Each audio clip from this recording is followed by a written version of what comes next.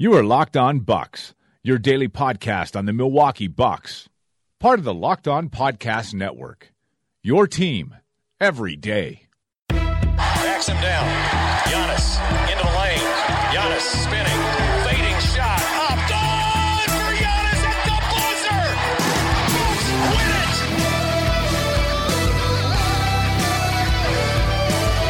We may be young, but we believe on the future. Bucks win it. We may be young, but we believe on the future. Bucks win it. Welcome to Locked On Bucks. I'm Eric Name, Milwaukee Bucks reporter at The Athletic, Wisconsin, and joining me as always is my good friend and the founder of BrewHoop.com, Frank Madden. Frank, how you doing, buddy? I'm good. I was just housing some Girl Scout cookies. Shout out to my good friends Vanessa and Eric, big Bucks fans, and the parents of two great young daughters, one of whom sells Girl Scout cookies. So Clutch. shout out to them. I had to bite the bullet and do my civic duty and support Girl Scouts, which of course had nothing to do with my need to crush Girl Scout cookies. Totally incidental. So yeah, I accidentally bought I accidentally bought 8 boxes of Thin Mints rather than 4. Don't ask me. Honest mistake with the ordering system. I hit add order twice and it doubled it up. So I actually brought Thin Mints with me on a work trip just to try to see if other people would help me eat them so that I don't just sit at home in the dark, just, eating Thin Mints, just pounding them one after the other. So, so that's my Girl Scouts. If anybody needs to buy Girl Scouts, just, shoot me a message or email us at lockedonbucks@gmail.com and I will happily send you the link to Vanessa and Eric's daughter's Girl Scout cookies page. I'm sure they would appreciate more business. And if you don't have anybody else you can get it from, I got you guys. So that's our live read. That's our live read for the day. Dang. Girl Scout cookies from my Frank friends. bringing a lot of value. Yeah. A lot of value to the pod today. Wow. Yeah. Okay. I'm not making any off that commission, by the way. This was a free ad read. But anyway, yes. But yeah, and I guess at some point we're going to talk about the Bucks winning a basketball game yesterday, but we're now so bored with the Bucks just kind of churning out double-digit wins against mediocre teams that this is now sort of the luxurious life we live as Bucks podcasters, that we can kind of talk about other things, not just Girl Scout cookies, but other things beyond that. Because I know we wanted to hit on a couple things, and it's a few days before the next game as well, so we're probably feeling like we can tackle some of those big picture topics. Yeah, we're just kind of hanging out. It's so weird to have a Monday to Friday gap. That's just unusual in an NBA schedule. You went and saw a movie tonight, yeah, right? It was great. I saw If Beale Street Could Talk, and it was fantastic. Barry Jenkins' second film after Moonlight. Loved it. It was fantastic. I would say you should go see it. You should also go see Spider-Man Into the Spider-Verse. That was what I incorrectly called the best movie of 2018 a few weeks back when I first saw it, because I hadn't seen If Beale Street Could Talk yet. I got to think through all of that, but both very good movies. I would recommend both very highly. So go out and check those out. That's Eric Talks Movies. JJ is going to be mad at us that we didn't invite him on the pod to give his best of 2018 list. This is how we can tell if JJ is still listening to the podcast every day. That's a great point. If he is, we will automatically get a tweet tomorrow morning saying, "Have me on the pod." And probably at some point we can do that. Maybe that's an all-star break. That's not bad. Thing. I need to catch it. I have not seen Spider-Verse yet. I have seen a bunch of random movies. Since I'm a parent, I don't see as many movies in theaters as you might imagine. So I've been kind of catching up on some stuff that's been getting into streaming services. Yeah, HBO. Yeah, exactly. So I have some hashtag takes on movies. Excellent. There. But anyway, Bucks basketball. What do we want to talk about? So we got a couple things to talk about. There's some Mike Conley rumors going around, so we're going to talk a little bit about Mike Conley, the feasibility with the Bucks, all of that coming up here in a little bit. But I started some things on Twitter today. It was an off day. Bucks weren't practicing. I had an afternoon to myself, and I said, you know what? I'm really getting tired of seeing some of this stuff. So I tweeted out something that I thought was pretty simple. But there's this notion going around that if the Bucks decided not to re-sign Chris Middleton, that Malcolm Brogdon and Sterling Brown could replicate his production. I've been asked this on podcasts before. I've been asked it on mailbags that I've done at the Athletic Wisconsin. Like, it's been in the comment section. Like, I've gotten that question. And, you know, obviously that's born out of the fear of signing Chris Middleton to a max type contract this offseason. So, like, I get it. It's fear, like, something to be afraid of. Okay, that's fine. But I tweeted, if you are curious, the irony of Bucks fans complaining about Middleton not being a good enough number 2 option and then asking whether or not Brogdon and Brown could just replace his production is not lost on me. And I gotta say, this is really special stuff. This is, I can't even imagine. So you're asking me if 2 people could replicate the production of 1 person. So if you're asking me that, that would suggest to me that the 1 person is very good. That the 1 person would be better than, you know, either of those 2 components that go into trying to replicate him. So going through that logic, I found myself thinking, Bucks fans are unsure if Chris Middleton is a number 2 option. And that's the fear, is that he's not a good enough number 2, quote unquote. And yet the question was asked to me, if 2 guys could replicate that guy that you don't believe is good enough to be a number 2. So how did you get rid of the question of, is that person good enough to be a number 2? Do the Bucks have a good enough number 2? When you're trying to replace the guy that you say isn't good enough to be a number 2 with 2 people. It's just a wonderful, just a wonderful mental puzzle that I can't seem to put together, other than thinking, you know what? We just don't have enough pieces here. This isn't a puzzle. This is incoherent, illogical ramblings of fans that are terrified of signing Chris Middleton to his next contract.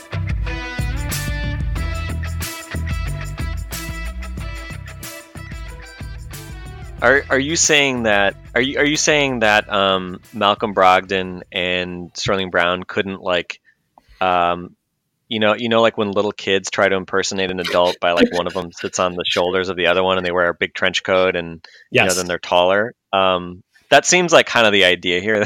Yeah, I think that's the goal. In my head, that's sort of the way I was picturing it. But yeah, I mean, I would start with this. I have more, but you go ahead. Sorry. Okay. I have more. Yeah, I mean, I would say in general, and obviously, like, we're not everybody who doesn't want to sign Middleton thinks that Sterling Brown and Malcolm Brogdon can just, like, move up a spot and replicate, you know, Brogdon or whoever, replicating what Middleton does. So, like, we're obviously kind of conflating, like, a lot of people with different anti-Middleton takes to some extent. Sure. But the fundamental issue, which we talk about all the time, and so it's like, I don't even know if it's even worth saying again, because, you know, to some extent, I mean, a lot of these are generally, like, your followers and our followers. It's not like these are just, you know, these are people who are smart enough to follow us, which obviously means that you're obviously a very smart fan. Shout out to you guys. But obviously there's a lot of, as you said, there's a lot of anxiety about overpaying Chris Middleton. And I think part of that is rooted in when the Bucks have been, like, mediocre, they have signed some, like, decent to good players to huge contracts, and then, oh crap, we're still mediocre because we didn't, you know, we don't have a star player, and giving that guy a bunch of money didn't change anything. And so, you know, we're paying Michael Redd $90 million to be, you know, a fringe all-star, and the Bucks still aren't very good. Or we're paying Mo Williams $52 million, and, you know, he's not a good enough number 2 or number 3 or whatever he was on those teams. So I think there's probably, like, a lot of this kind of is like a historical artifact of the Bucks signing, you know, decent to good players to big contracts for teams that really didn't have, there was no Giannis, right? Like pre-Giannis Bucks, and inevitably being disappointed that like, oh yeah, we're paying a guy a huge amount of money, but like he's just not good enough by himself to carry this team to real contention. And so I think there's obviously sort of that like reflex, and it's instructive. I mean, as a fan, I think it's good to say, well, wait a minute. You know, you go into a summer and you're thinking about your options. The first question is like, well, is that good value? Especially when you've been basically spoiled with Chris Middleton getting a really attractive and very good value contract. Underpaid for 3 years. Yeah, he's been underpaid for the last few, really underpaid his entire career. So the first question is always like, well, geez, am I willing to pay 2x or more for the same Chris Middleton as he, you know, hits his late 20s into his early 30s? Totally fair to question that. And, you know, I think when you think about like the hierarchy of like, should you sign a guy? They're really important factors that maybe are different now than they have been in the past for the Bucks, given where they are contending wise. And part of it is on a fundamental level. The most fundamental question is this a really good basketball player who's going to help you win games? That is like the first thing you always ask, because like with Jabari Parker, the answer was no. You know, nope. I mean, he didn't pass that kind of very first hurdle. Like there was no, like we had no evidence of him really being additive to winning basketball games, even though he had a lot of, you know, basketball talent, quote unquote, what, you know, however you want to interpret that. With Middleton, I would hope that everyone agrees that he is talented. He is additive to winning. All the numbers, whether you look at advanced metrics, I mean, historically have said he is a guy who is helping you absolutely win basketball games. And again, as we've pointed out, he may not, Eric Bledsoe may be a more valuable player this year, might have been more valuable for long stretches last year, but Chris's production is very strong. As you pointed out the other day, he's actually scoring and assisting and rebounding at a higher rate per minute this year than last year, but he's playing 5 fewer minutes, which kind of masks that fact. It looks like his scoring is down, but per minute it's actually up. Part of that is pace, by the way. Like if you look at his per 100, it is slightly down, but either way, you know, whatever struggles he's having shooting wise, he's still not far off efficiency wise from where he was last year. And again, I'm not saying he's had a great start to the year, but you know, he's still very good. Despite not having a great start, he puts up numbers that other people don't. Right. And so I think like fundamentally though, it's like is this player good and additive to winning? First question, right? Do you want this guy in your basketball team? Easily that's obviously with a potential $25, $30 million a year player. Yeah, you'd hope that the answer would be yes. Are they like a potential high level player? Again, this is where it becomes a little murky because some people just don't view Chris. And again, he's a former second round pick. He's not super athletic. He's not a flashy highlight reel guy. So he's probably going to be generally, I would say, tend to be more underrated because those sort of traits lead you to be a little underrated by casual fans. And then another question is like, you know, as you think about deals and what are you willing to pay, is the guy tradable, quote unquote tradable, or an asset? Probably a better way to say it, because kind of everybody's tradable in the right scenario. But is that person an asset? Like, yeah, I'm not worried that you couldn't trade Chris Middleton for John Wall or some horrible contract, right? Like, yeah, he's easily tradable there, but is he an asset that could bring you back value? Certainly fair to ask that question, especially as he ages. I think he becomes much closer to a neutral asset for sure if he gets $30 million a year, but not like no one will ever want to touch this guy. Like it's not like I don't view it to be that bad.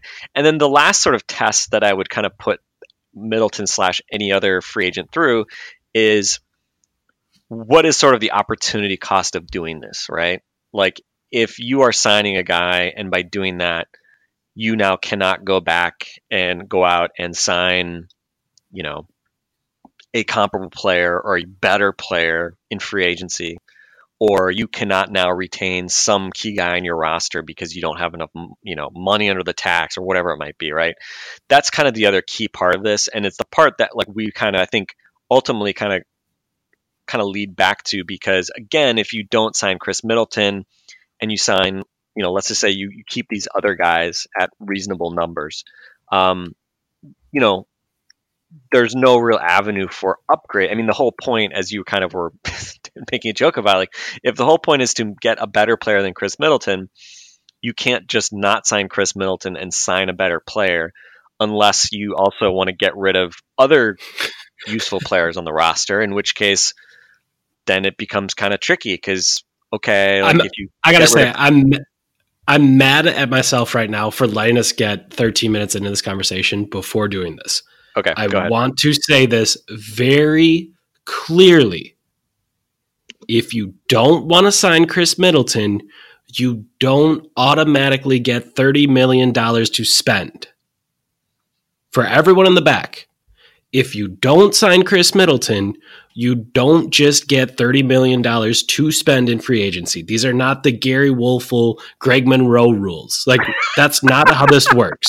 Like, there's actual cap rules, and it works in a certain way where if he's your player, you're allowed to go over a certain amount of money. If you want max cap space, again, if you want max cap space this summer, Middleton will opt out. He will become an unrestricted free agent, and then you will have to renounce Eric Bledsoe. That will give you roughly $30 million or so in cap space. Is there another move I'm missing in there, Frank? You're better at the cap stuff. Here's the quick math. So Bledsoe has a big cap hold because he currently makes more than Bledsoe, or it's more than Middleton. So basically, they're cap holds, which are the numbers that go on your cap while they're free agents in order to retain their bird rights. So this lets you go over the cap to re-sign them. So they're both 1.5 times their salary this year. So for Middleton, he makes $13 million this year. His cap hold is 19.5. Bledsoe is at 15. His cap hold is 22.5. So basically, the kind of bottom line of all that is that if you say, I want to keep Eric Bledsoe, he's probably has a cap hold bigger than what he'll actually sign for. So, it's a little bit different math because Middleton presumably is going to sign for more than 19.5. So you actually would want to delay the signing just to keep your cap number lower and have more flexibility and things like that. But the bottom line is if I take Chris Middleton's cap hold off, right, and I basically say, all right, Chris, you're gone. I want to use cap space. I want to go and sign somebody else. But I want to keep Bledsoe. I want to keep Malcolm Brogdon. He has a low cap hold. Now that he's at starter pitcher, I think it's about $3 million. So I'm kind of keeping that cap hold. I'm keeping my first round pick cap hold because I can't trade that now anyway. I could trade it on draft night, but let's just assume that number's there. I'm keeping Ilyasova on board because I don't think anybody's going to want to take his contract for nothing. I've got Tony Snell, all those guys. And I've got like a bunch of cheap guys like Sterling Brown, Connaughton, Christian Wood, and I'm assuming George Hill's bought out for $1 million because without this, you can't really do much of anything. Yep. If I do that, if I have Bledsoe at his $22.5 million cap hold, I have, basically $18 million without Chris Middleton. So I have $18 million in cap space to go replace Chris Middleton. If anybody can go find me Chris Middleton. One more time. How many million? 18 million. 18 million, yeah. So okay.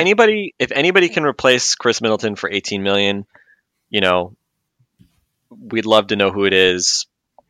Maybe there's some guy out there that will blossom into a Chris Middleton type player.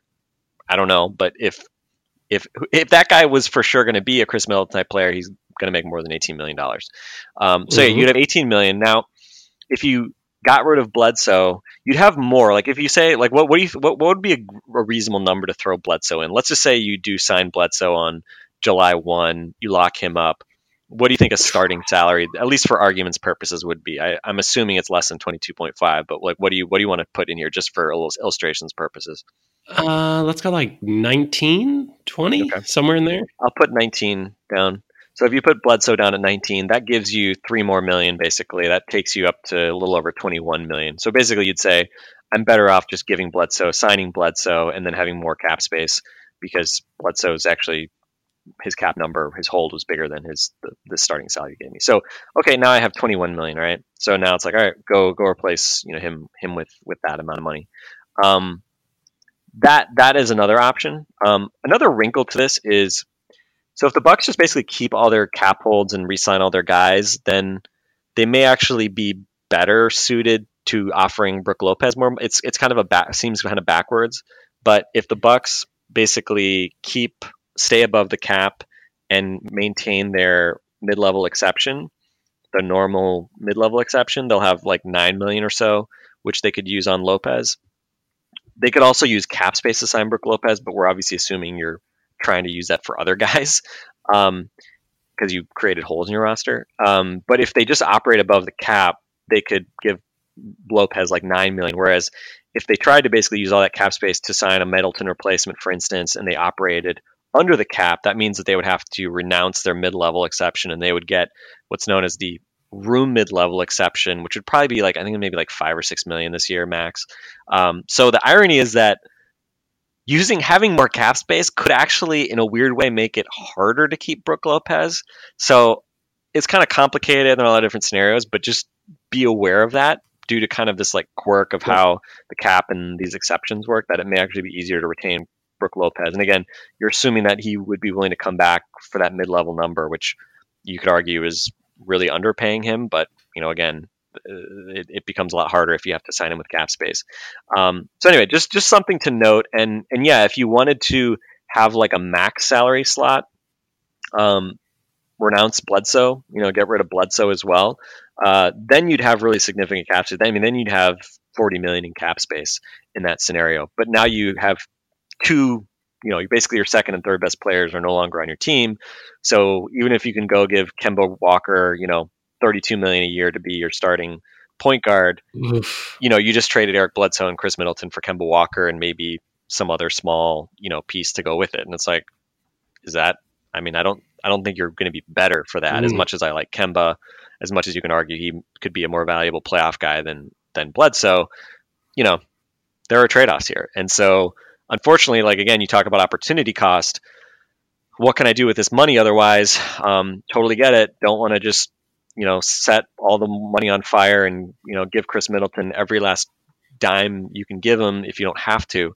But the options to replace him, get a comparable player, that's really hard. I mean, you only need to look at every goddamn year of free agency that the Bucks have ever gone through and, try to find like who have been good free agent signings. Brook Lopez, quite possibly the best free agent signing the Bucks have ever had, which was kind of a, quirk of sort of like the NBA thinking that he was no longer relevant, even though he really was to the Bucks.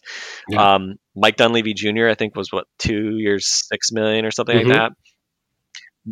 Mo Williams was a restricted free agent. I think got like 2 for 4 or 5 million or something like that after his rookie year in Utah.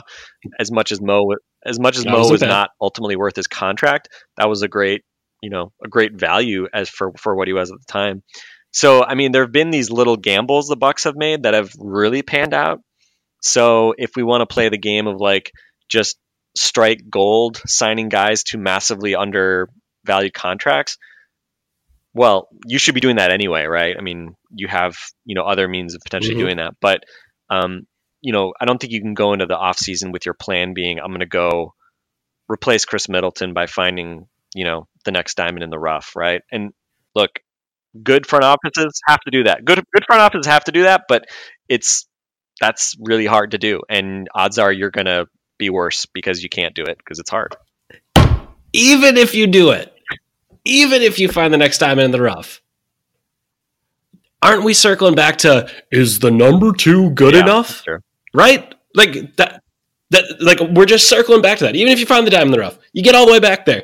Holy shit, is number 2 good enough? That's still the question. So it's just like, there's just this circular logic that drives me crazy. But like Frank is showing you all the doors right now. So first door, bring them all back, run it back. And, I think if the team goes to the Eastern Conference Finals, Chris Middleton plays fine in the playoffs.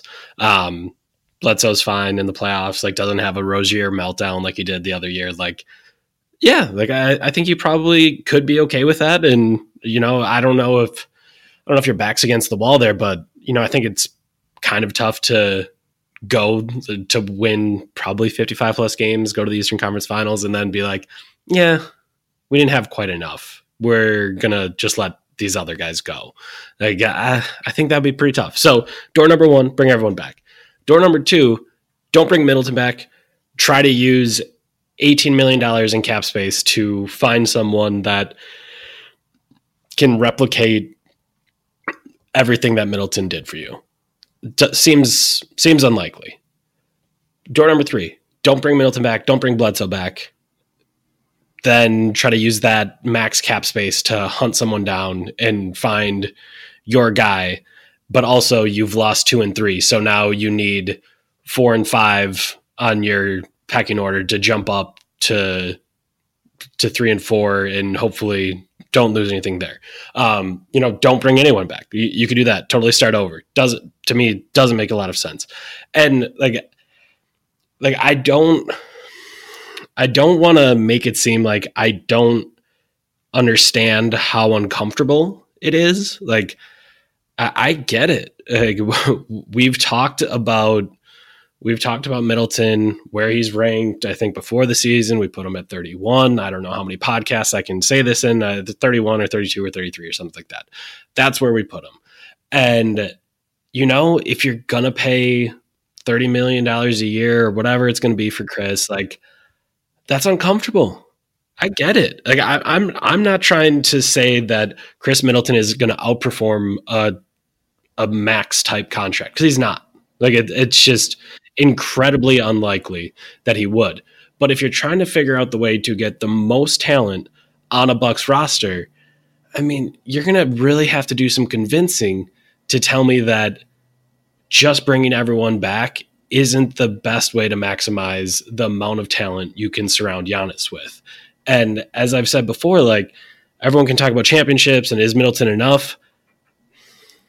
I don't give a shit. If it was my job, the only thing that I care about is Giannis signing on that line for the Supermax and believing that his future is in Milwaukee. Because after he does that, I'll figure it out. Like, well, we've seen the Wizards with John Wall. Like, his contract hasn't started yet, and they're probably not going to figure it out because John Wall isn't Giannis. But if you have the best player in the world or one of the best players in the world signed up for, if you sign him in that summer, then that means you're going to have 5 or 6 years of them. Like, hey, I'll figure it out. I'll figure out how to make it work in the next couple of years as I enjoy Giannis in the middle of his prime. Like, so to me, I get that it's scary. Like, I'm not, I know I may come off somewhat demeaning and just like too sarcastic and just kind of just trying to poke holes in all this. Like, so like, I do get it. Paying Chris Middleton that amount of money is a lot. I'm not trying to say it isn't. It's just, I don't think people appreciate how difficult it's going to be if you just let him walk. If you just say, you know what, Chris Middleton isn't for us. We can't do it. Not going to sign him, and we're gonna find a way to replace that production. Like, as much as you do or don't like Chris Middleton, like, there's a level of playmaking that he does, a level of shot creation that he does. There's a level of responsibility that he has.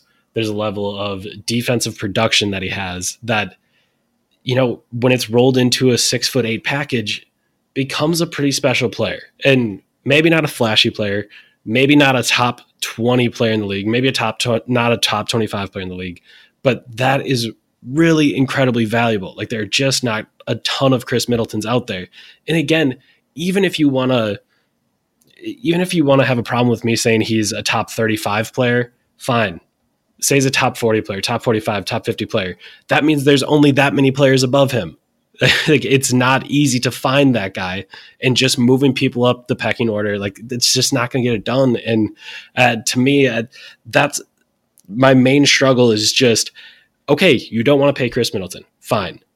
Tell me how you're going to keep the level of talent on the team the same or better going forward. And if your answer is, the Bucks, as the GM of the Bucks, I'm going to say we're going to have a down year after this season, and we're going to wait for that next summer to have more cap room and go after more guys. And like, if that's how you want to try to attack it, that's fine.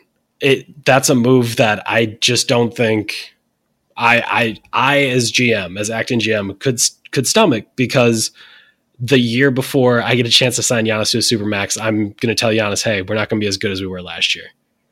Like that to me sounds like incredibly risky stuff. And I don't know, like that, I understand it's really difficult to kind of like think through through all this stuff and, you know, handle the idea that you're not going to get, like, not getting value out of a contract like hurts. I get it. Like, you always want to get the most value. You want to underpay guys. You want to get these steals. And, you know, like sometimes once you get to the upper levels of any kind of basketball arena, like you just got to pay guys. Like, it sucks. It's not fun. But, you know, at some point you do have to pay guys and you have to commit to a vision, a core. And, you know, the Bucks very likely are going to be they're going to be tasked with that decision this offseason.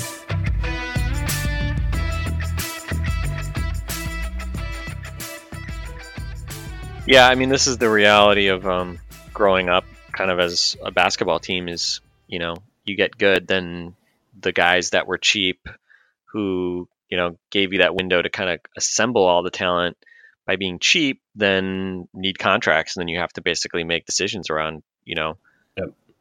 In some cases, I mean, the Bucks, I think there is a way to sign essentially the entire, bring back the entire roster, and potentially either barely go into the tax or maybe even avoid the tax, depending on if they can do something about like that Ilyasova second year, predictably, you know, not looking so great, or you know, is there something they can do around the Snell contract?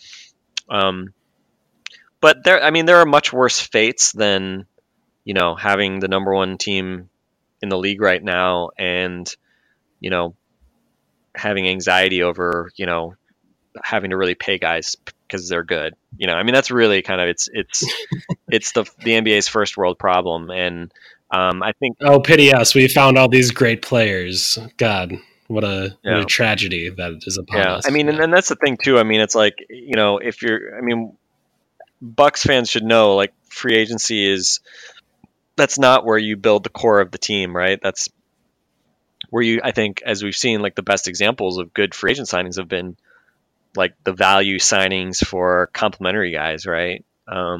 Brook Lopez being kind of the best example, but not like you're not getting your number two guy. And if you are, you know, I mean, look at it. Guys who become unrestricted free agents that you can actually go after, they tend to be in their late 20s because they were probably, you know, they did their rookie contracts and then they got 4 or 5 year big contracts for their first kind of big paydays. And then now they're hitting unrestricted free agency. So they're generally going to be, you know, in their kind of late 20 type range, like Bledsoe, Kemba, Chris. You know, Chris is probably on the younger side compared to a lot of these guys.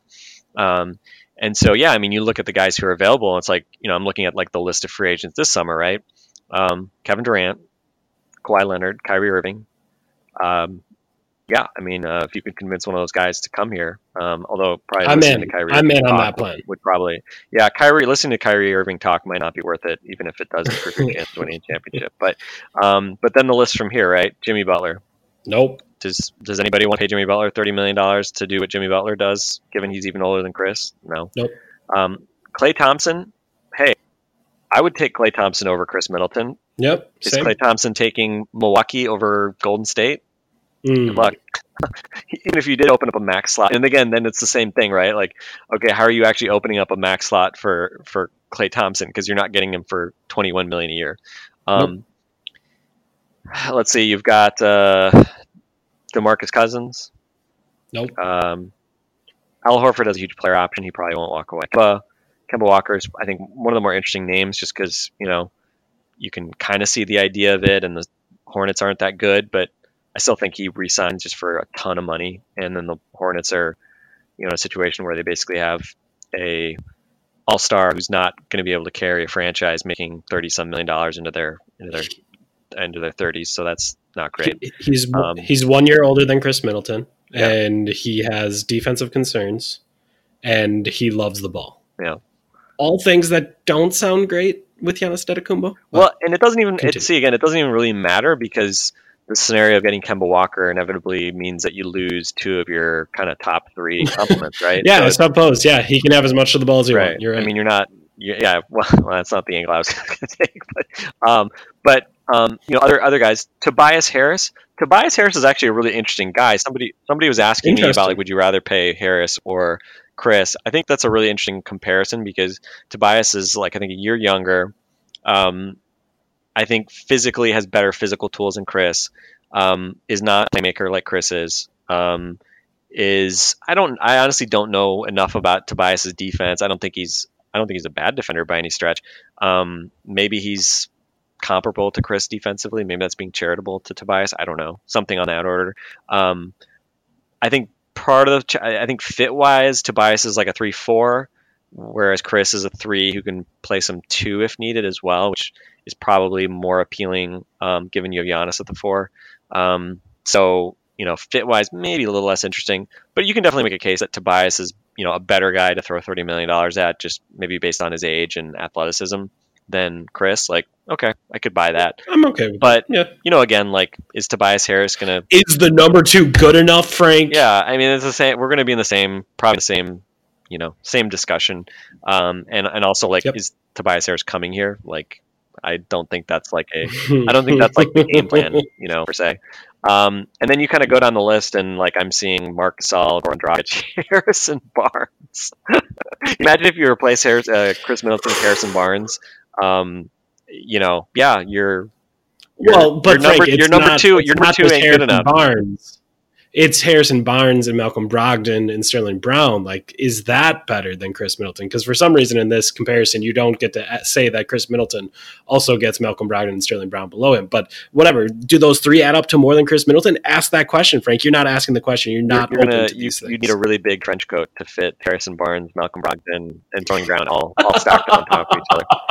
I don't know. I think we've beaten this to death. I mean, again, there's no easy. It's not to say this is like an easy answer per se, because just writing Chris Middleton check is not some, like, I don't want to call it a no-brainer, but it's more like you just don't have a lot of other options, and it doesn't mean it's more of a backed into a corner brainer. Yeah. And I guess I get that people don't want to be held hostage. But one thing I will say, as you were talking before, you had mentioned, like, the idea that in the past, like, the Bucks have kind of been in this situation where, you've been backed into a corner and, like, well, you can't lose this guy, so you got to sign him. And, I had my weekly Big Show. I stopped by the Big Show on 105.7 The Fan. And that was one thing that, my good friend Steve Sparky Pfeiffer kept saying was like, like, this is just the Michael Redd situation all over again. Like, you've gotten into a spot where, like, you can't let this guy go, so you got to pay him, and ultimately you regret paying him. And I said, like, I don't think that's the worst analogy, but there's one key thing that is different in all of this. Like, Middleton's not your best player. Yeah. He's your second best player. Like, if Michael Redd had, if Michael Redd takes the contract that the Cleveland Cavaliers were ready to give him, and played alongside LeBron James, do Cavs fans feel terrible about that? Probably not. I bet you they're like, okay, yeah, this guy can shoot some threes, spread the floor for LeBron. Like, this probably works. And that's the situation the Bucks are in. Not, well, Chris Middleton's all poor Milwaukee can get. No, you have the, for lack of a better term, you have the fucking man right now. Like, you have that guy. Yeah. And Middleton's below him.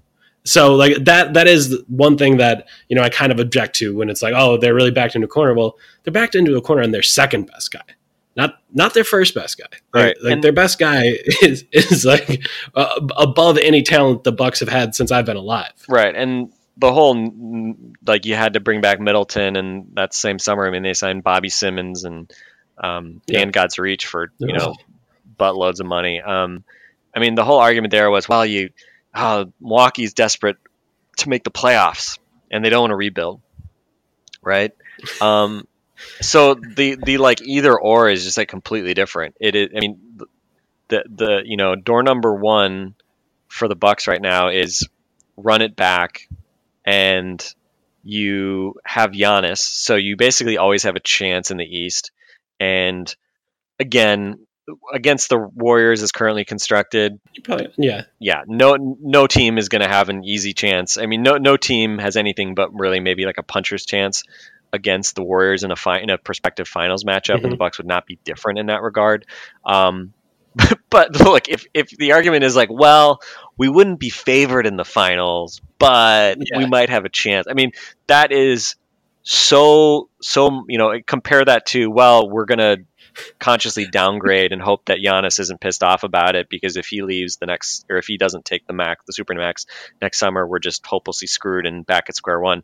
I mean, the door number one versus door number two there is totally different than re-sign, Michael Redd and try to bring in some other guys to try to be a competitive team that maybe there's some scenario where they can get home court in a first round playoff series, or you don't re-sign him and you basically go into a rebuild, right? I mean, those are like the latter sounds better. Like rebuilding sounds better than having this like super low ceiling team with all these high paid players. But it's a totally different matrix of decisions when you are actually competitive to win a conference championship, and maybe there's some scenario where you could actually win a championship. I mean, the whole point of everything is that you give yourself chances to win championships, and if you don't have a different way of getting talented enough to compete for that championship, then take the path that allows you to have that talent. Right. Like, I mean, if there's no other path, then take the one that gives you that chance. Right. And it's uncomfortable because the Bucks are in a different, it is win now time. It is, and you don't want to mistake win now for, throw money at overpriced guys who don't help you. You don't want to, trade every last pick you have for marginal guys who help you maybe for 2 months, but probably don't really make a difference, right? Like it is not mortgage every possible future asset or don't look past this year. It's not that, right? That's not what we're saying. You have to be thinking about how you are competitive next year, the year after, the year after. But obviously, we're not talking about trading a lottery pick to get, 2 months of Chris Middleton. We're talking about just putting a lot of money in his pocket for the next few years and hoping that he continues to play at a high level, which, they're different kinds of bets. So yeah, it's just a different world. And I think people look at, you bring up the Cavs, and I think people look back at, especially like the version 1 LeBron Cavs, and say, well, you don't do that. Like, the Bucks, you got to be careful you don't do that, where you just like lock into this subpar supporting cast and, mortgage the future, whatever, to try to impress LeBron. But look, like, I don't know. I don't have an encyclopedic knowledge of the rosters that those Cavs teams had. But they won 60 games at some point. They made it to that finals against the Spurs. Look, like, they clearly made mistakes, but it's like, you got LeBron, you got to try to win games, and they probably made some bad decisions about who to maybe take risks on. But just the idea of trying to actually, get players in the short term to try to help LeBron compete, that at least makes sense. Whether, Larry Hughes, Anton Jameson in a trade, Shaq, whether Middleton is better than both those guys. Right. So, whether those guys were the right moves and they give up too many future assets doing some of the things, that's obviously very fair to question. But, but the idea that, like, somehow the Cavs should have traded guys for, I don't even know what kind of the counter argument is in a lot of ways, but that's just that's the reality. Like, you have a superstar and you have some other good players. You try to keep those guys, and it takes you down a path where you lock in and, you put a ring on it. Well, hopefully you put a ring on it metaphorically in terms of you get well done, but then you hopefully win a ring after you put a ring on it. Yes. So I'm just mixing metaphors all over the place. But yeah, nobody likes to commit to anything, Eric. But Yeah, it's I'm scary. an old man. I've got a great wife and a beautiful daughter. Life's good when you actually commit to some things sometimes. And I don't know who Chris Middleton is in that family metaphor. But I think we'll see what happens this summer. But I think for the Bucks to just say like, nope, not interested, Chris, we're gonna go our separate ways. They better have a damn good plan. Yep. if that's the approach they take. All right.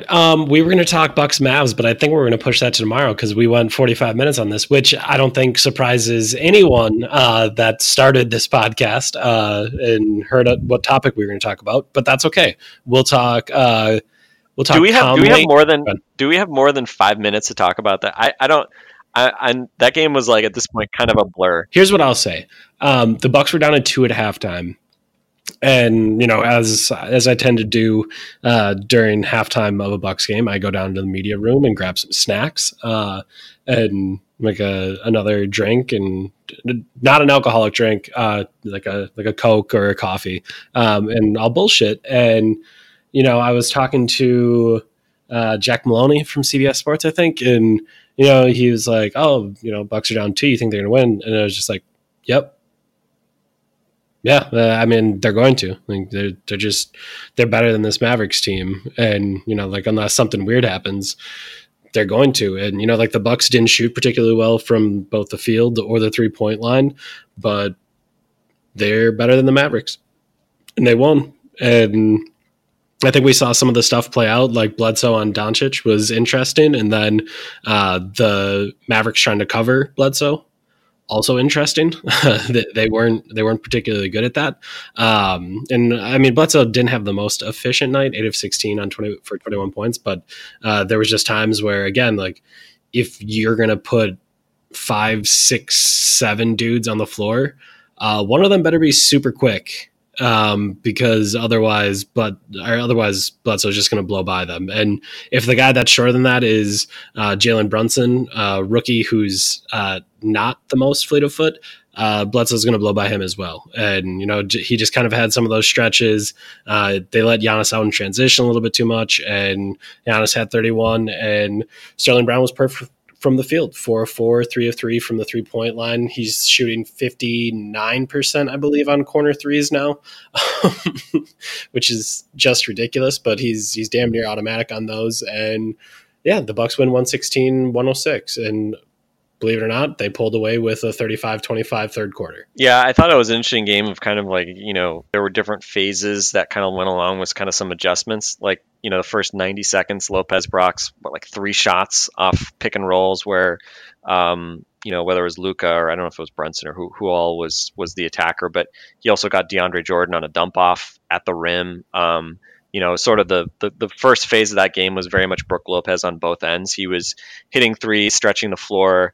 The Mavs had gone small with their starting lineup, taking out Maxi Kleber and putting in Brunson. So basically it was all right, we're going to try to stop Eric Bledsoe type move because we don't have a point guard right now with Dennis Smith out, or at least we don't have a point guard sized guy.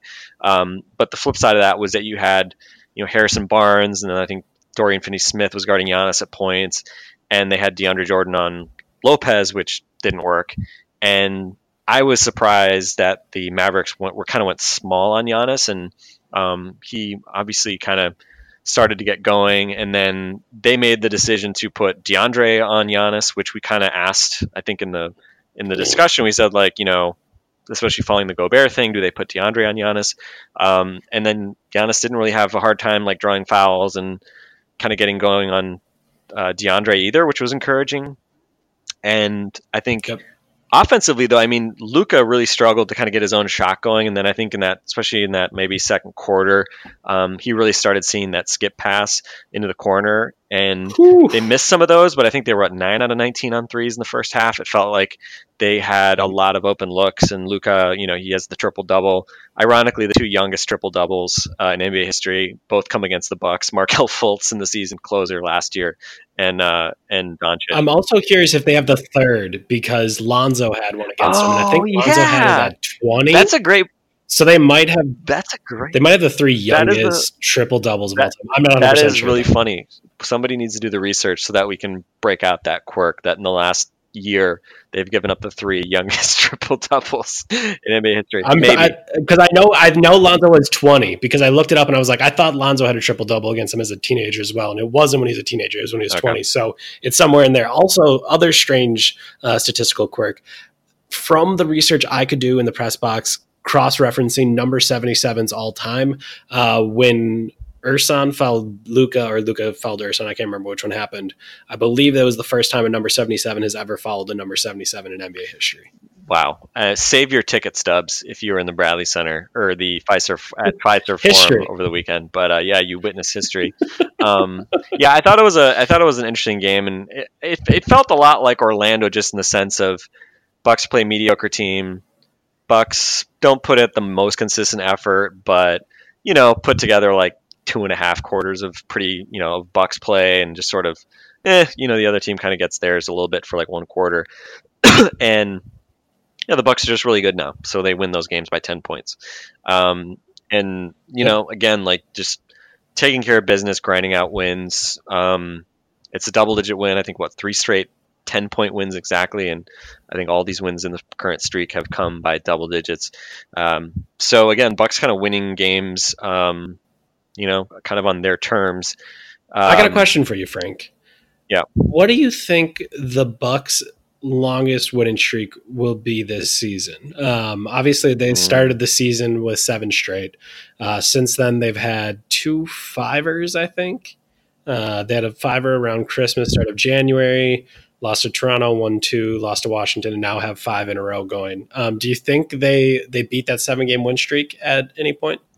I would say for a team that's as good as that's playing as well as they are, you would probably think that at some point they would have a longer win streak than 7 games. Because I think if you get to a double-digit one, that's kind of when, I don't know if the narrative or whatever will flip, but I do wonder if they get up to like a 10-game win streak, all of a sudden everyone will be like, you know what, maybe the Bucks are the best team in the Eastern Conference, and we don't need to talk about it being the Raptors or the Bucks or the Sixers and the Celtics and the Raptors and the Bucks. Like maybe it's just the Bucks. Like that's the one thing I feel like could flip this season. Otherwise, I think the rest of the year it will just be like, oh, the Bucks are in the mix and you got to see what they can do. Yeah, I mean, probably the easiest place to start as far as like, is there a part in their schedule where they could win 10 in a row? I mean, the easiest place to start is right now because they've won 5 in a row, right? 5. And just say, like, well, could you win another 5 in a row? And you look at the standings or the schedule. You've got the Hornets at home on Friday. Then you've got in OKC 5:00 tip on Sunday. Tough. So that's kind of a weird game. That's definitely maybe a coin flip at best. Thunder have been weird lately. They've lost some bad games. They've won some impressive games. Then you go to Detroit, a team that they've beaten them 3 times now, I think, on the season. Pretty, maybe not super convincingly in Detroit the last time, but again, you expect to win that. And then they have to go to Toronto on the 31st. So that would be, if they were to win in Toronto, which I think is going to be difficult, you'd have to... TNT game on Thursday. You'd have to wonder, like, I think the obvious question is, what's the relative health of both teams at that point? That's going to be important. But you could, especially if you can win that Thunder game, conceivable you could have an 8-game winning streak going into Toronto. And then, again, that's a really difficult game there. And then thereafter, you've got at Wizards, at Nets, home to Wizards, at Dallas, home to Magic, and then at Bulls. At Pacers, and blah, blah, blah. So there's a lot of very winnable games in that kind of stretch. Only a couple of these games would you look at and say, like the Thunder game, the Raptor game in Toronto. I mean, those are the only 2 that really jump out in this next stretch as being like, you might not be actually favored in those games. So even if they can't win 10 in a row or whatever it might be, definitely a chance to continue to really pile up wins. And, I mean, again, like this, it's kind of the new normal for the Bucks right now, obviously, is you just sort of expect to win games. And, the hardest games are games you think are kind of toss-ups, right? Like that Toronto game, you've already beaten them in Toronto once this year, Oklahoma City, like, I don't know. Oklahoma City can turn games into a slog, so I think it's going to be an interesting stylistic matchup. But do you think that you can't beat the Thunder just because it's on the road? I mean, seems unlikely. No, Yeah. like I think you can certainly win that, especially if Russell Westbrook can still be goaded into taking 30 shots and hitting 7 of them or whatever it was. By the way, the craziest thing, I don't know if people saw that he was 7 out of 30 the other night. The crazy thing was he hit 5 out of 12 threes, which is like terrific for him this year. But he hit 2 out of 18 on twos. How is that even possible? It's crazy. It's just nuts how he's just been so inconsistent. And actually, just to kind of hammer on, so I mentioned how I like to look at the standings, admire the standings, just kind of stare at them. Since the Bucks are my favorite team on ESPN, they are highlighted nicely at the top. So just some fun stats. Bucks tied for the best home record in the league with Toronto, 21-4. They have the best conference record in either conference, so they are 22-7 in the East. They are 8-1 in their division. Only the Nuggets, who are 6-0 in their division, have a better division record. Not that anybody cares about divisions. Against the Western Conference, they are 12-5. Toronto is 14-5, so they've been slightly better. But if you look at the records in the West Conference records, so everybody always says how the West is so much better than the East, right? Which I think there have been more questions raised about the validity of that. West is certainly much deeper, but the East may have the top. You could make a case the East has 5 of the top 6 teams in the league. You could make that case. I'd probably make it. Yeah, 4 of the top 5, 5 of the top 7, something like that. Yeah. Yes. The Bucks against the West, 12-5. The best record in the West against West teams, Golden State 21-10, which is a worse winning percentage than the Bucks. The Bucks have a better winning percentage against the West than any Western team does, and only Toronto has a better record than they do right now. So anyway, lots of nice stats, nice records. Bucks again, 739 win percentage right now.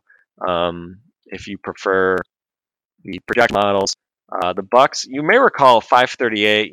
They have their projection system, which biases. I think it has some sort of built-in bias for like how good a team was last year. Or maybe it's like the over/under, something to basically sort of bake in. The fact that if you start well at the start of the season, but you were bad last year, like it's not just going to like assume you're a totally different team. So the Bucks have been having to kind of make up ground in sort of the 538 projections to sort of prove that they're real. They are now projected at 59-23. The Raptors and Warriors are projected at 60-22. So the Bucks basically like have kind of closed the gap to essentially parity with those other teams as far as projected record. Chance of making the finals, 27% versus 43% for Toronto, 75% for Golden State. Chance of winning the finals, 7% versus 13% for Toronto and 61% for the Warriors. Whatever, you could just say these are, made up math numbers. That's fine. But I'm curious what the model's like about Toronto more than the Bucks. Well, they were really good last year. That's probably part of it. That would make sense. I don't know. Yeah. I don't know the entirety of.